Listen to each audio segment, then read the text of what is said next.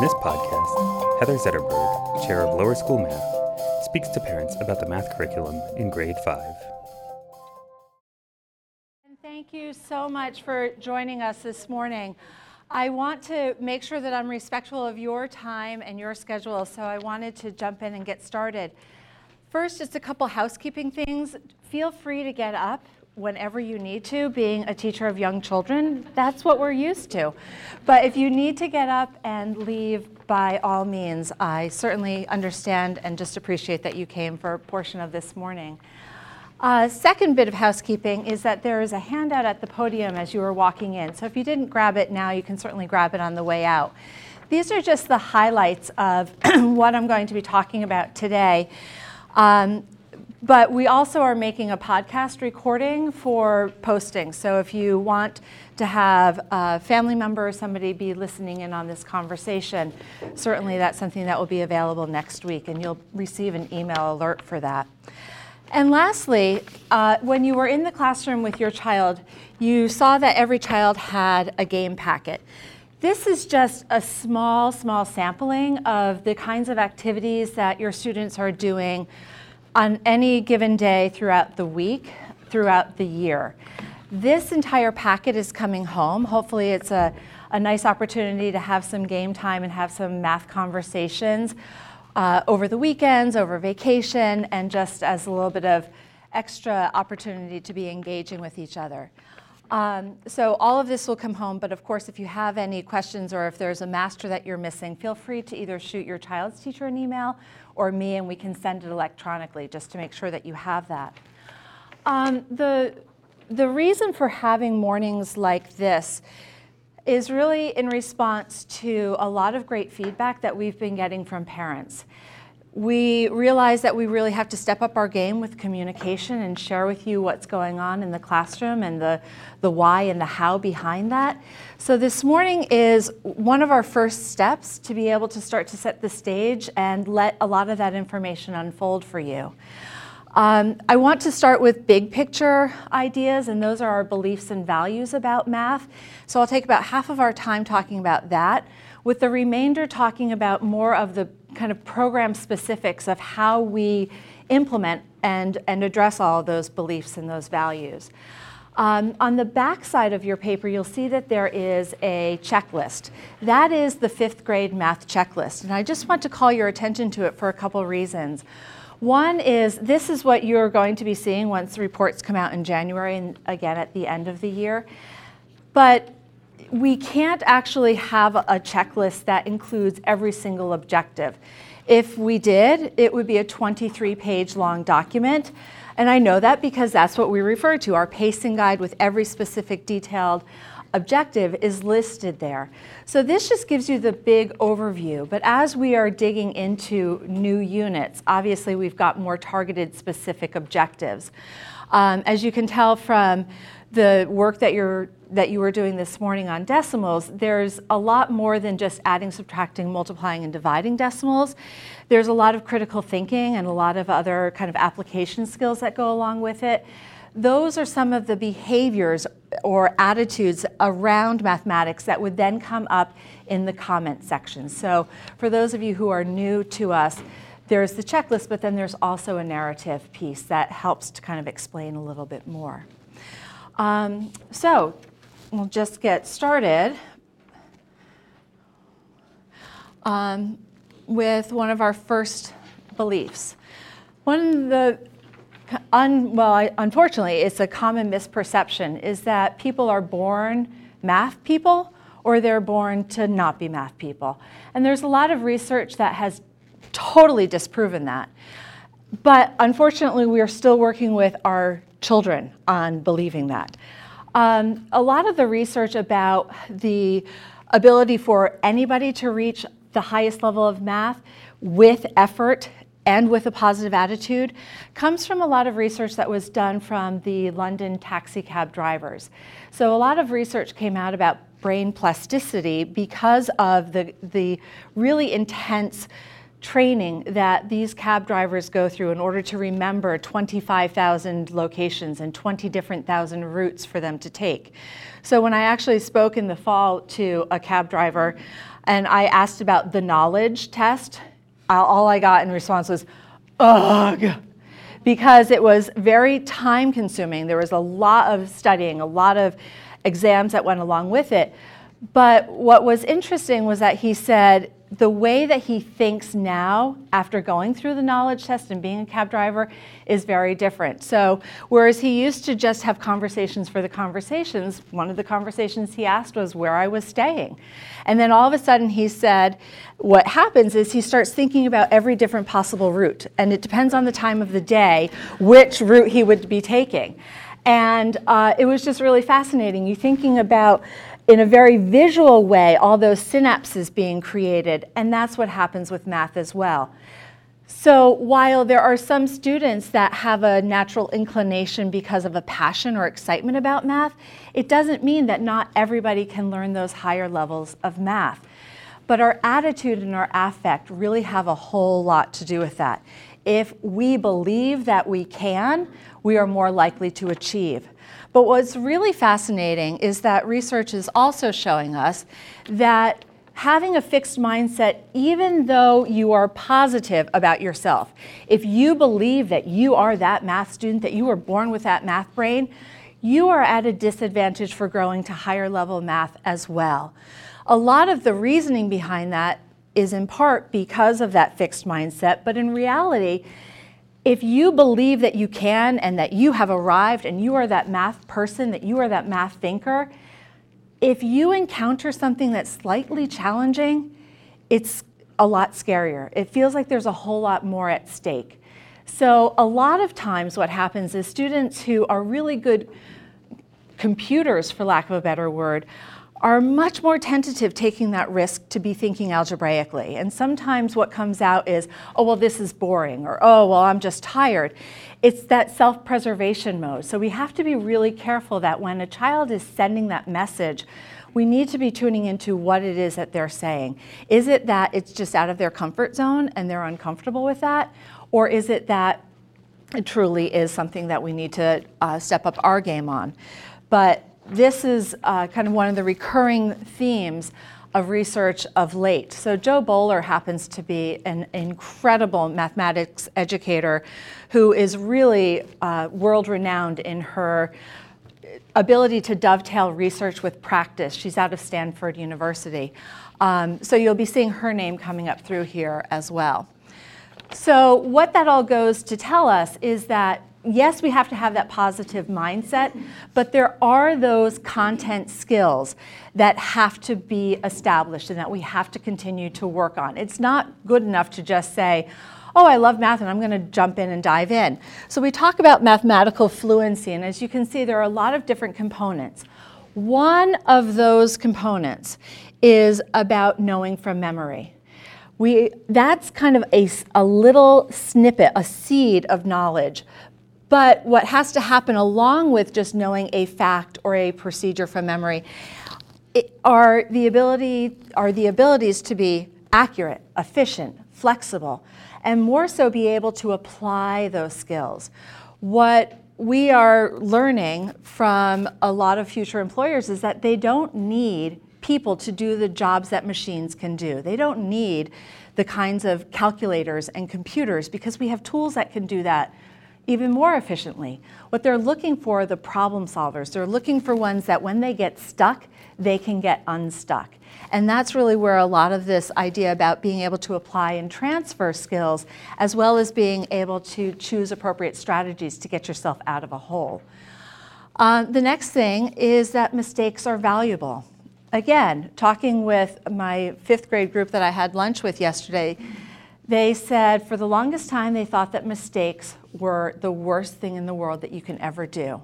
But as one student said, but we have mistake celebrations in 5th grade, which as a math teacher makes me the happiest person on earth. And what we're talking about here, first of all, is that mistakes grow the brain.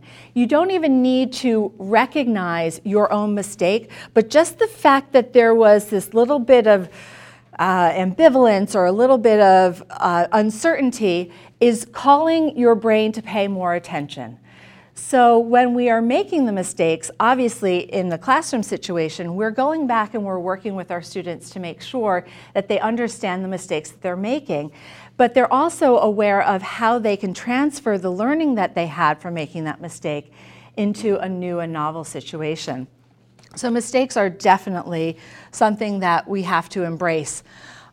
Along with making mistakes comes the struggle. So here we are in 2018 talking about the value and importance of mistakes and struggles. But Blaise Pascal, who is a French mathematician and religious philosopher, clearly had it in the 1600s, where the struggle alone pleases us, not the victory. One of my heroes is Wilma Rudolph, who was born with polio, overcame the fact that she was African American participating in sports, overcame the fact that she was a woman, and received several gold medals for her efforts and her dedication. Believe me, the reward is not so great without the struggle. And that's a conversation that we were having yesterday, again, with this lunch bunch. What does that mean?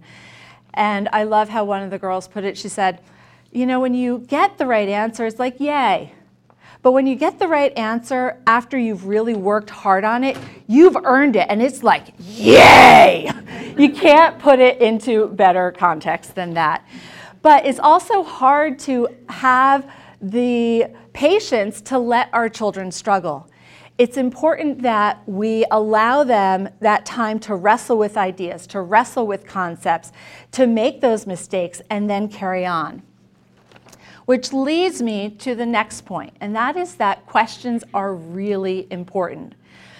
A couple parents last week, as well as a couple parents this week, sent emails to me saying, we want to come to this math event, but I just need to tell you, I'm in a panic state. What if my child asks me a question and I don't know the answer? And my response is, ask a question. It's going to totally freak some kids out because they just want an answer, but that's what's healthy. There's nothing more thought-provoking than to have to think about, A, why you're asking that question, B, what your needs are, and C, be a self-advocate. So I included on your handout some lists of really good questions that if your child is getting stuck with homework, and it doesn't necessarily have to be directly math related, but it could be any content area, some questions to ask. This is putting the responsibility and the ownership of knowledge back on the child. I oftentimes make this relationship and make kind of a connection to when I rented a house, I took care of it, right? But it wasn't like I was that invested in it.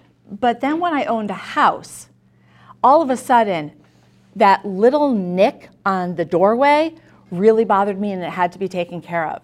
So when you are renting something, in this case, renting knowledge because somebody else is just giving me all this information and I just have to kind of try to process it, you're not taking care of it and you're not preserving and really consolidating and owning that as much as if you are the one to create the knowledge and you are the one to create those connections and the understandings.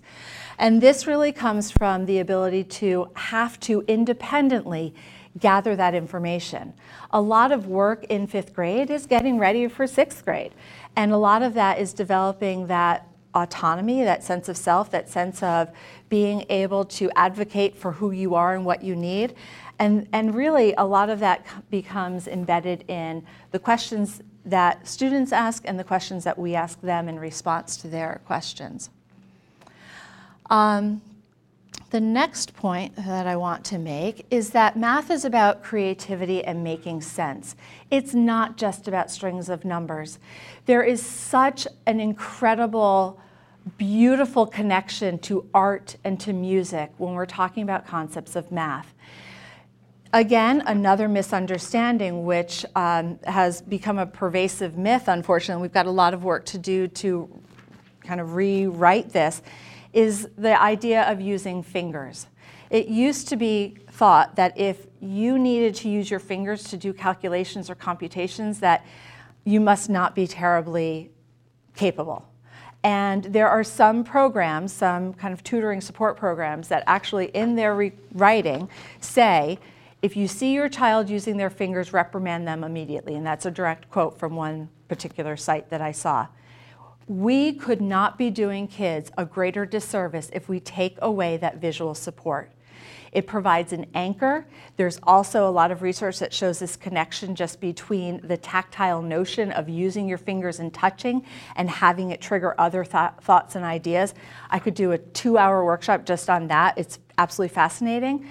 But when our students are moving forward, we need to make sure that we are providing them with more opportunities for those visual clues. So it might be a chart, it might be a poster, it might be solve this particular division problem 2 different ways. It's challenging them to think about what's similar, it's challenging them to think about what's different, but it's also giving them something to rest a lot of ideas and thoughts on so that they're not keeping their brains occupied with so much data. Another quote that every single child in 5th grade has heard me say, they would say way too many times, is brains are for having thoughts, not holding them. We've got other ways to be able to hold those thoughts, but we want to be able to have that mental space to be able to generate more and more ideas. So having the opportunity to create a space for representing that is really important. Many believe that the language of mathematics is a language of its own, and to a certain degree, I absolutely agree with that. But what's really important is that mathematics is about more than just communicating an answer, just providing a numerical response. Oftentimes, children will say things like, oh, well, I just know the answer. Why do I have to show my work? And it's important for us from a very early age to be able to say, well, that's what we in mathematics call reasoning. So your ability to show your sequential steps is how you, as a mathematician, communicate your reasoning. Sometimes we communicate it by doing step-by-step procedures and we talk about them. Sometimes it's within a writing thing, sometimes it's a visual component. But again, as we're moving forward, we need to make sure that our students are developing that discipline of reasoning right now. Sometimes it's strictly numbers, and as you get to become, as students get into more of the algebraic, true algebra classes, it becomes more and more critical. But that foundation starts now. So if you have a child who the answer pops into their head, well, that's great, but show me the proof, show me the reasoning. And if they're bucking it, just say, Heather said so. And we'll be good with that. The next one is that depth is more important than speed. Again, another misunderstanding that faster means smarter.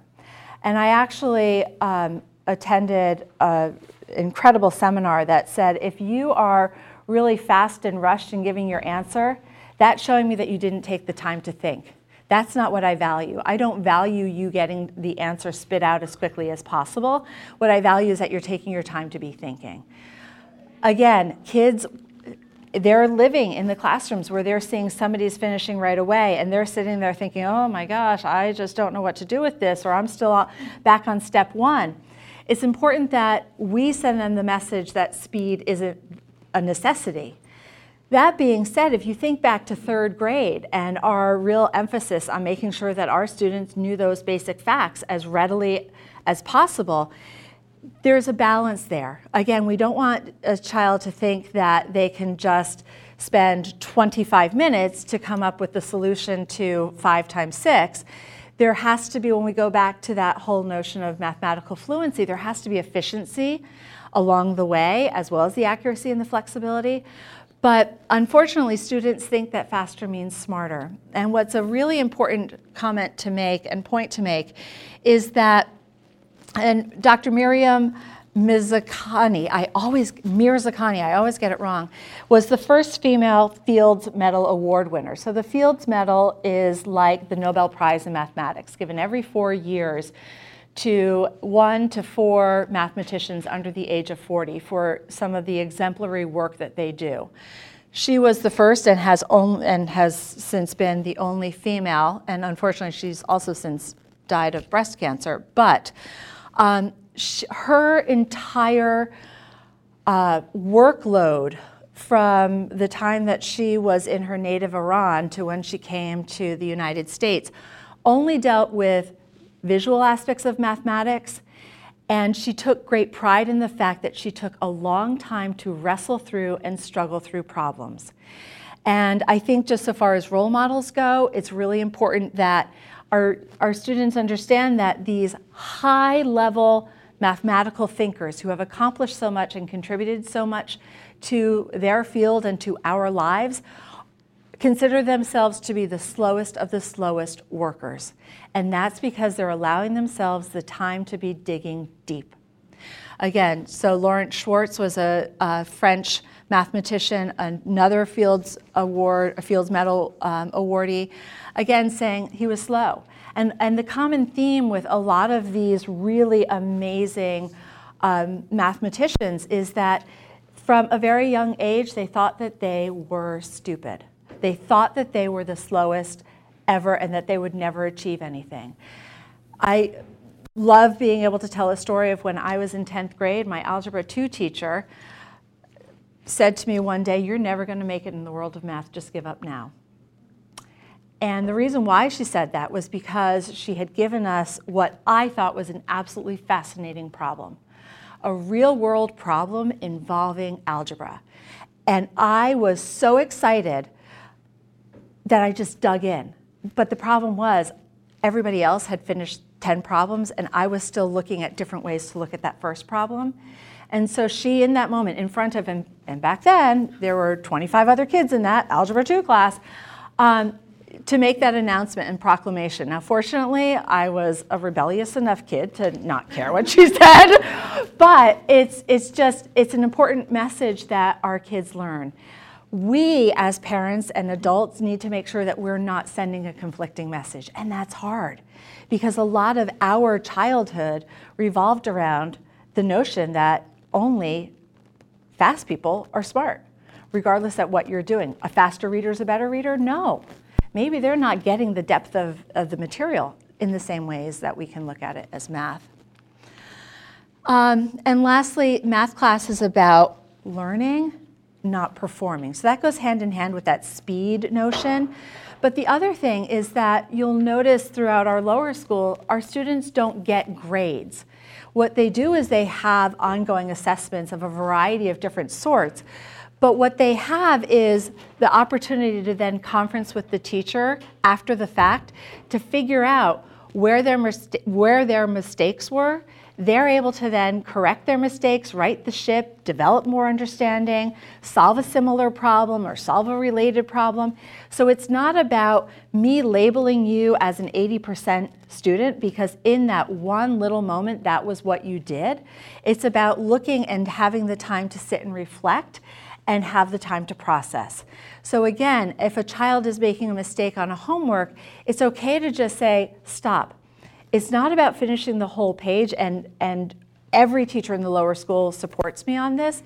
It's not about finishing the entire page as quickly as you can. It's about making sure that the work that you're putting on paper is your best. It's representative of your best thinking.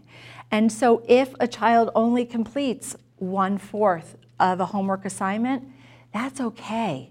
That's good if they're really spending their time focusing in on that particular question. Then what I would do is I would ask my child to talk to your teacher about this.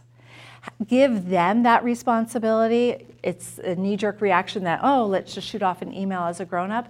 Put it on them. They will take more away from that experience than if you were advocating for them.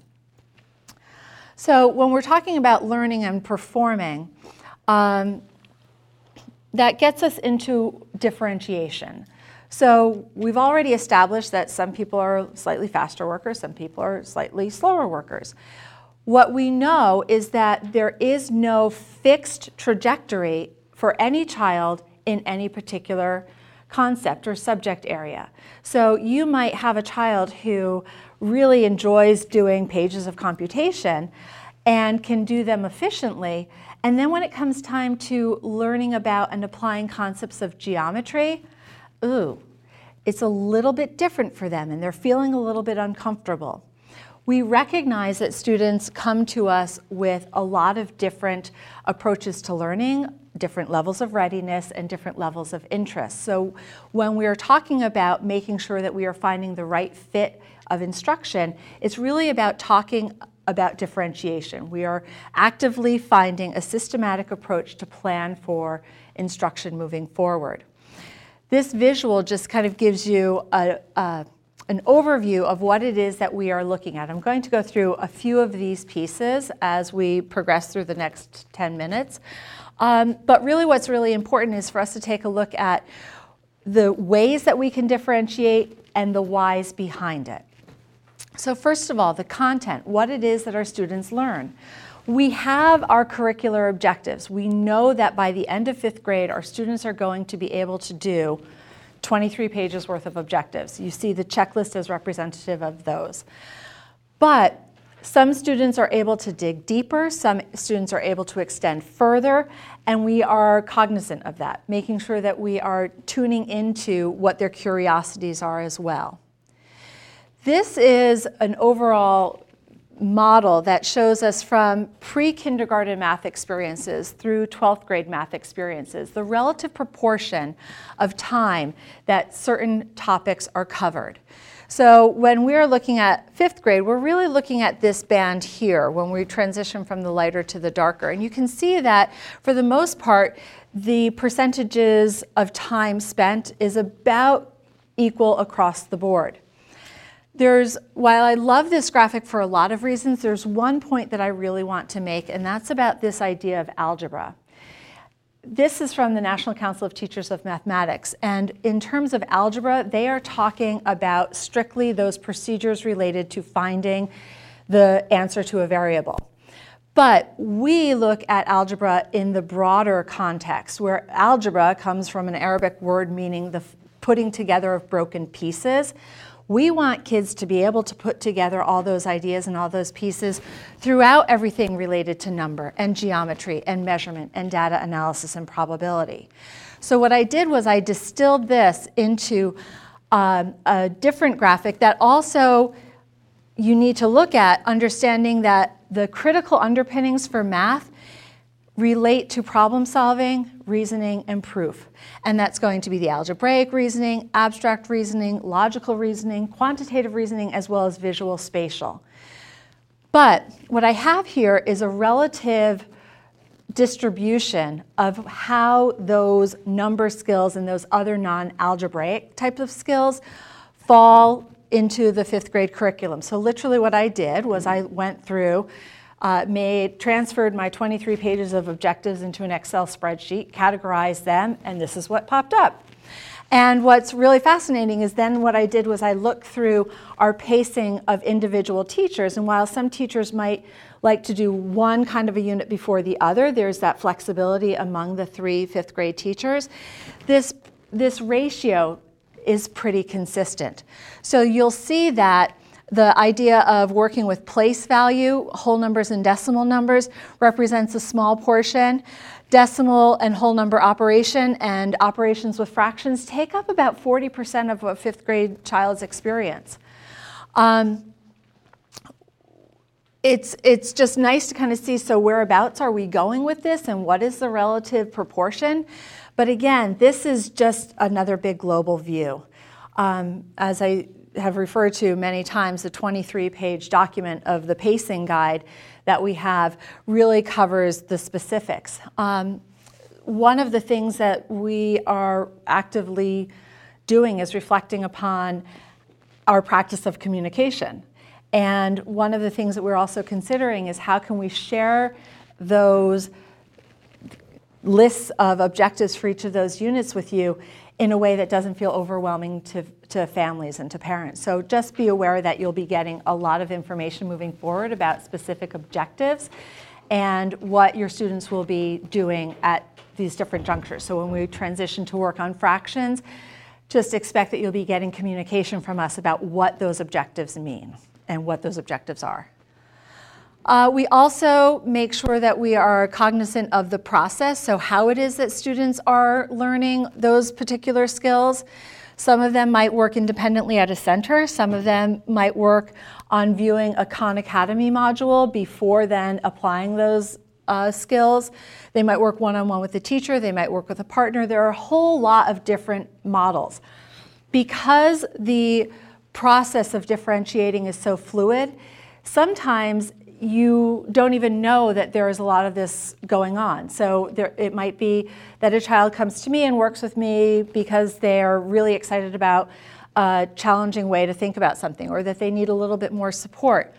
But what naturally happens is that this will go on in different ways throughout the year. So it might be a flexible grouping, and I'll get to that in just a second, where it's more of a formal type of redistribution of where students are in their readiness or their interest, or it might just happen on a daily basis.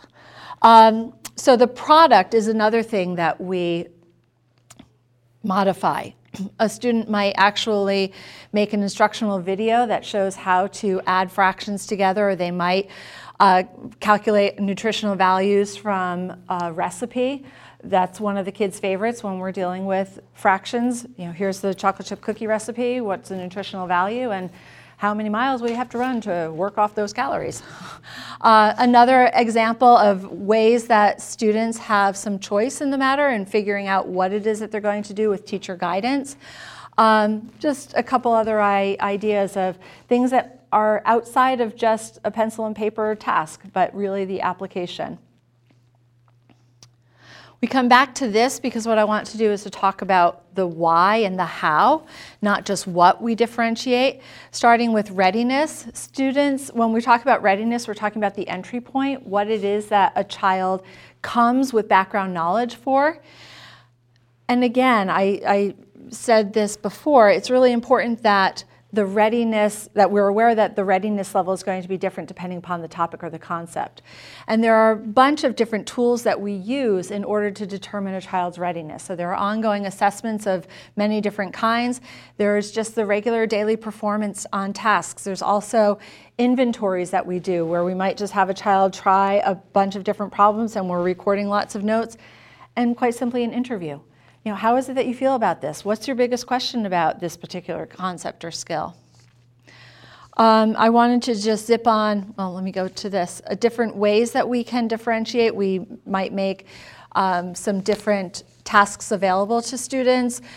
We give them homework options. But what I wanted to talk more about is the flexible grouping, because about 3 times this year, the kids have already gone through one flexible grouping rotation. There will be 2 more. One will most likely be related to fraction concepts, where we see that there's a broader range of kind of interest and so far as the readiness goes. And then another one is in the spring about volume. So we'll have those opportunities for 3 classrooms to shuffle, regroup based upon different criteria with at least 4 teachers, but this year it's 5 teachers with me joining in as well as Cassie Spadori. So there will be smaller groups along the way and more time for more interaction with more targeted activities. We also have to pay attention to a child's interest, and I've got a friend in 5th grade who loves coming for little math conversations and ask math questions and turning these questions into products. Several of the kids last year as 4th graders came to me. They really knew what the content was that was happening in the classroom, so we started to explore different questions and applications. And the best thing about it was after 7 instructional days, one of the boys said, "Oh my gosh, wait, we haven't done math at all." And yet they were still dealing with all these extended concepts that were mind-boggling. I was showing them to Osler Kairasi, who was teaching a 7th grade class the period before. And she says, "They're doing that? My kids are doing that. Oh my gosh." You know, so it was really kind of fun that we were paying attention to our students' interests as well. Interest allows for students to make choice, which in and of itself is a great motivator, and helps kids along the way. We also have to pay attention to a child's learning profile, and we need to be aware of the fact that this isn't static at all. So for example, do you like to work more by yourself, or do you like to work more with a group? Do you prefer a more noisy environment? Do you prefer a more quiet environment? So we have to be aware that these factors come into play as our students are moving along, and that they're aware of what their learning preferences are, and that we are catering to them as much as possible.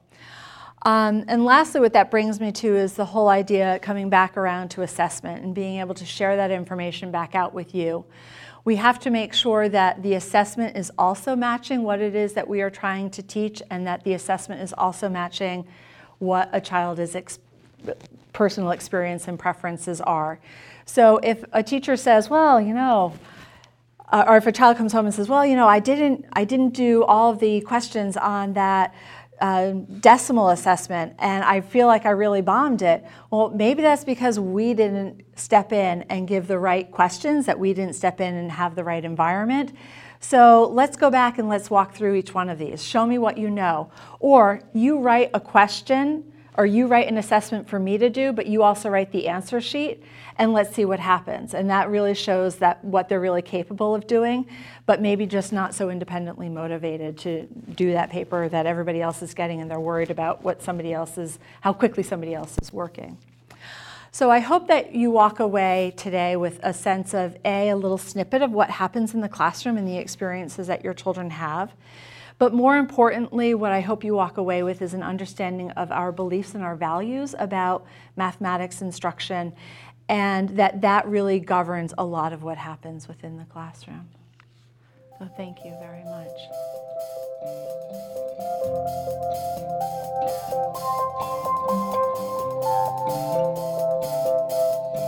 Foot Podcast are a production of the Foot School, an independent school for grades K through 9 located in New Haven, Connecticut. Visit us online at footschool.org.